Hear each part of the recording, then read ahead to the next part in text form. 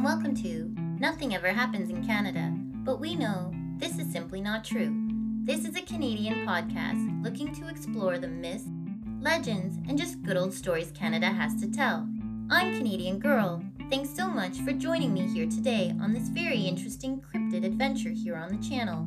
But before we jump into all that, I just wanted to catch up with you here all first.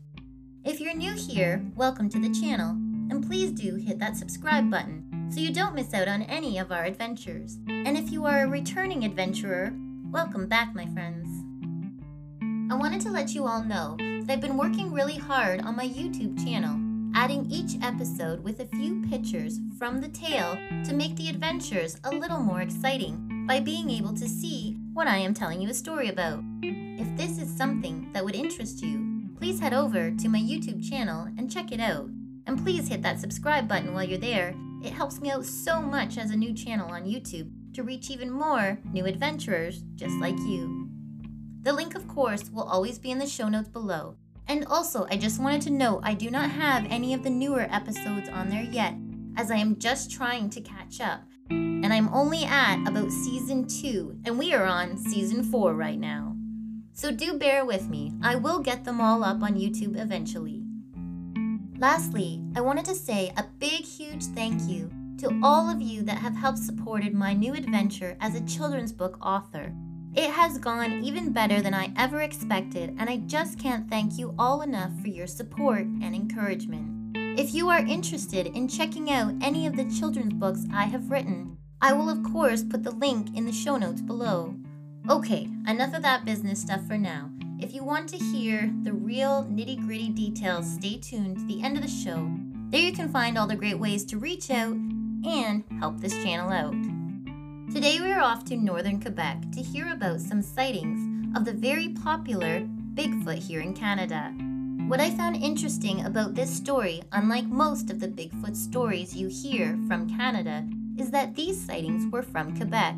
Usually stories of the famous Bigfoot are from Alberta, BC, Northwest Territories, and once in a blue moon you hear one from Ontario.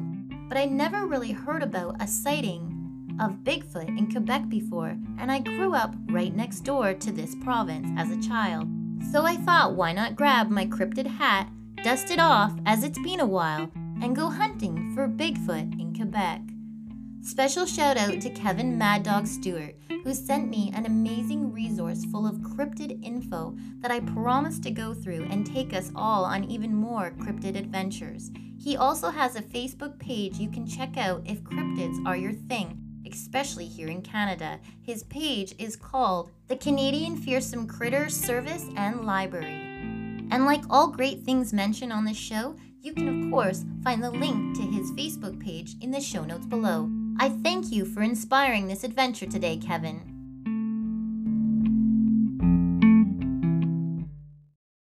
Our adventure begins in a very tiny village located way up north in Quebec, known as Akulavic. I hope I said that close to right. In order to get there, we must fly as there is no roads in or out of this location. And to give you some perspective of just how far north we are about to fly today, it's 1,850 kilometers, or about 1,100 miles north of Montreal. So grab a snack, sit back, and hold on tight.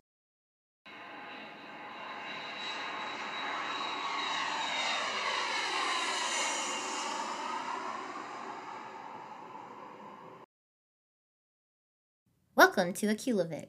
Everyone get out, stretch your legs, and for sure make sure those coats are done up tight. The wind is a bit chilly out here today. This tiny village has a population of just 600 people. It officially, according to the paperwork, became a community in 1976. But the Indigenous have been living here in this northern village for over thousands of years. So it has been a community for truly much longer. Their official language is Inuktitut, and the name of the community, Akulavic, which means the central prong of Kakivac, again, I'm trying. Kakivac is the traditional trident used for spearfishing. They use this name to describe their area of land, which is shaped like a trident or a three-pronged fork reaching out into the great and mighty Hudson Bay. Their village was located on the middle prong, I thought this was a very cool way to name your community for sure. Some more interesting facts about this little community up north. Their telephones are run by internet satellites. No landlines are found up here. There's no hospital, but there is a small clinic, but they only deal with non-critical cases. So please do be careful on our adventure here today. The village is located facing southwest to the Hudson Bay, and she is known to have some very, very nasty weather at times. So we won't stay too long, just enough to hopefully see the legendary Bigfoot.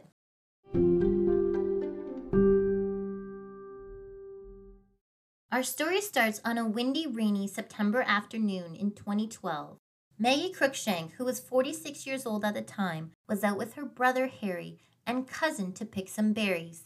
Maggie was a language teacher with the Kattavik School Board and the type of person the community would not expect to make up any wild stories. So when she came back from picking berries on this day with not only a story to tell, but a photo to show too, everyone was listening. Maggie claims they were all just picking berries when their cousin, who I could never find his or her name in any of the articles or stories that I read. So I'm assuming this cousin wanted to remain anonymous, so I'm going to respect that. Maggie claims her cousin was the first to notice something strange. Maggie figured it was just a hunter that had caught her cousin's eye and kept picking her berries. When Maggie looked back to see if her cousin had gone back to picking berries, she saw the terrified look on her cousin's face and stood up to take a better look. What Maggie saw was a large animal that she did not recognize. The creature had black stringy hair, Maggie described it as, and the thing that threw her off the most was that it had no clothes on. This was because her first instinct was that it was some type of man. But as she squinted her eyes and looked closer, she realized it was no man at all, but an animal, and an animal she had definitely never seen before. It was taller than the average man. She described it walking upright, like us, but not straight like us, assuming she meant more hunched over in an ape-type position. The creature immediately fled the area and was not seen again for some time. What Maggie did find was a footprint. They hopped on their ATVs, headed back into the village, only to turn around and head back out with a measuring tape to take some pictures of the footprint they had found. The footprint they found was 43 centimeters or almost 17 inches long. To give you some idea of how big this is, the average man's shoe size is about 10 and a half. This is about 22 centimeters or roughly 10 inches long. So yes, this is a very big footprint, leading many to believe Maggie may just have saw a Bigfoot that day. She immediately went home and, like anybody else would, posted it on Facebook. The photo now has been seen and weighed in on by everyone around the world, and like all things Bigfoot, it still remains a mystery. I have linked these pictures down below so you can check them out and decide what you think for yourself. You can also find the other great resources we used to make today's adventure. There's newscanada.com, Nunatasic, again, I hope I said that close to right, Nunatasic.com, which is NUNATSAIQ.com. Good old Wikipedia, and some great folks on Instagram like @Sasquatch_me_now, and more who have shared the picture of the footprint and the story as well. All those great links can be found in the show notes below.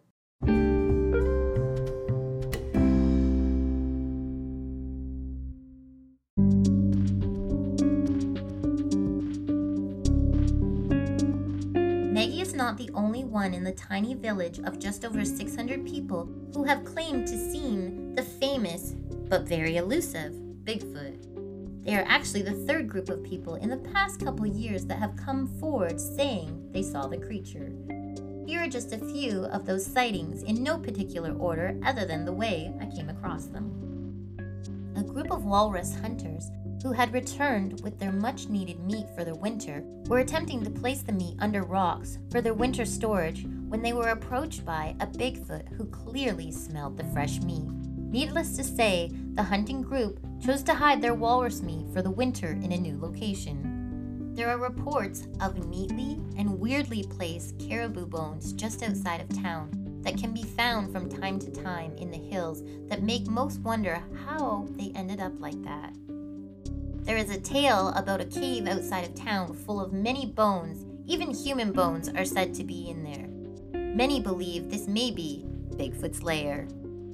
There's also a report of him being seen just outside the airport once, which I found very interesting, because you wouldn't think they would go near anything that noisy or bright.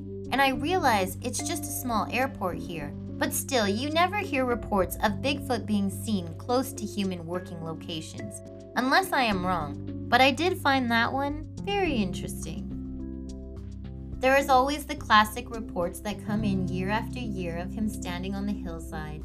Most people who live in the small northern community believe the creature has been around for many years. They also believe, of course, that there is more than one. As far as anyone can remember, there has been stories for at least 60 years or more about the creature in the area.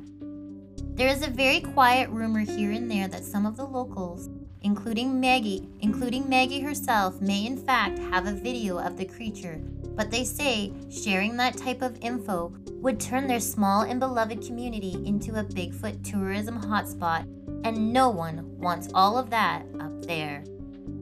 The Nunavut people, I hope I said that close to right, of the land have learned to live peacefully with their furry tall friend of the forest. So far, it has worked. The creature has never caused any harm to anyone from the village.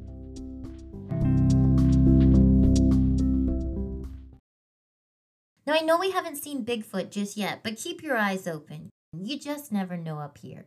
Remember Harry, Maggie's brother?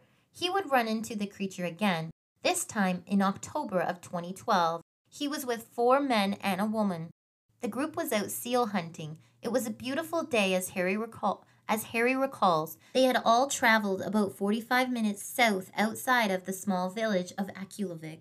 They stopped to have a coffee break in a remote bay where they often catch seals. When they saw something unexpected on the hill, Harry stated, they immediately began to look for another canoe in the area, but there was nothing and no one around. You could not access this bay in any other way. The men knew something was up and headed towards the shore and went after the creature, hoping to find out what it was. They followed a caribou trail, hoping to pick up sight again of the creature, when suddenly rocks began to come hurling at them. They stopped, and sure enough, the creature was indeed throwing rocks at them. Harry and the other men were completely confused. They had never encountered anything like this in the woods before. As they made the decision to leave the area and not push the situation any further, they noticed 2 deers were just off in a meadow nearby, leading Harry to believe that they had interrupted the creature's hunt, and that may have been why the creature was so angry and hence throwing rocks and wanting them to leave the area. Crazy, right? I agree. Harry would tell the local paper when asked why they didn't charge and kill the beast, if they were that close and outnumbered it. Harry's reply was simple. The creature was human-like, and other than its long arms, and no one would have felt comfortable doing that. He was not food to them. Harry first claims to have seen the legendary beast when he was with his wife back in July in 1997. His wife saw the creature while they were in a canoe, and she yelled, "What's that?" The creature stood up like a man and took off running very, very fast. Harry came back to town and told everyone what they had saw, but at that time, no one believed him back then.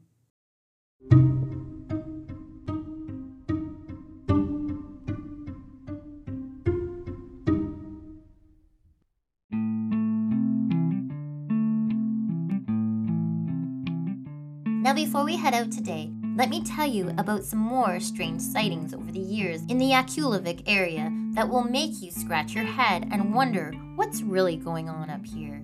Even the mayor claims there has been strange sightings over the years. He's quoted as saying, "It just seems sort of a mystery." In the past few years, there have been reports of a small indigenous boy who is just seen in the woods by himself, and he will disappear if you try to help him, leaving most very nervous as to what they actually saw. Also reported in the area are other giant animals, like large rabbits and deers. There's even strange reports here and there of half-men, half-goat type creatures seen as well. and also what appears to be mermaids, and not the beautiful women mermaids we see today. These are vicious mermaid men that will take you all the way down to the depths of the cold waters, so do be careful. Like I have mentioned many times today, this place is very unpredictable. There is a catch though. All these sightings mentioned above are very similar to indigenous legends that are told in the area. Just like the legendary Bigfoot, he tends to be seen more often where his stories are told and believed. I hope you enjoyed this cryptid adventure today, chasing Bigfoot up in northern Quebec. I'm Canadian Girl. Stay safe, my friends.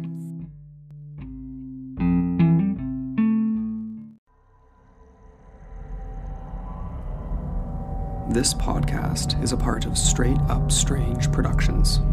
Discover more shows like this one at straightupstrange.com.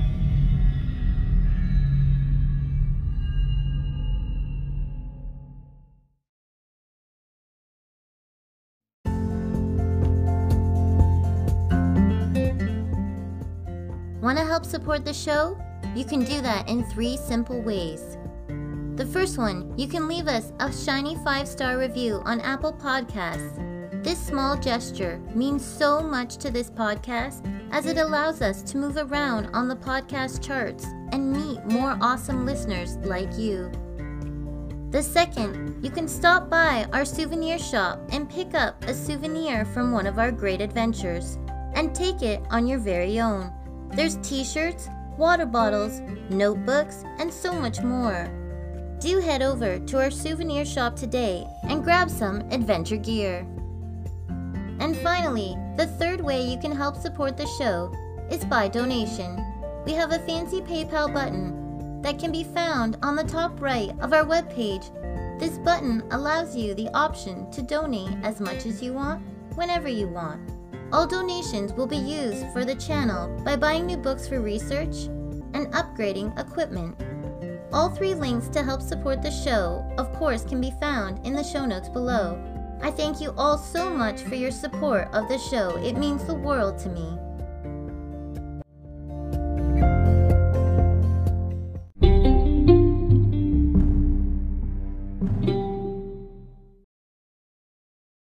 You guys who always listen to the very end, you are just the type of people you need to have when you are looking for Bigfoot, because you stick around to the very end.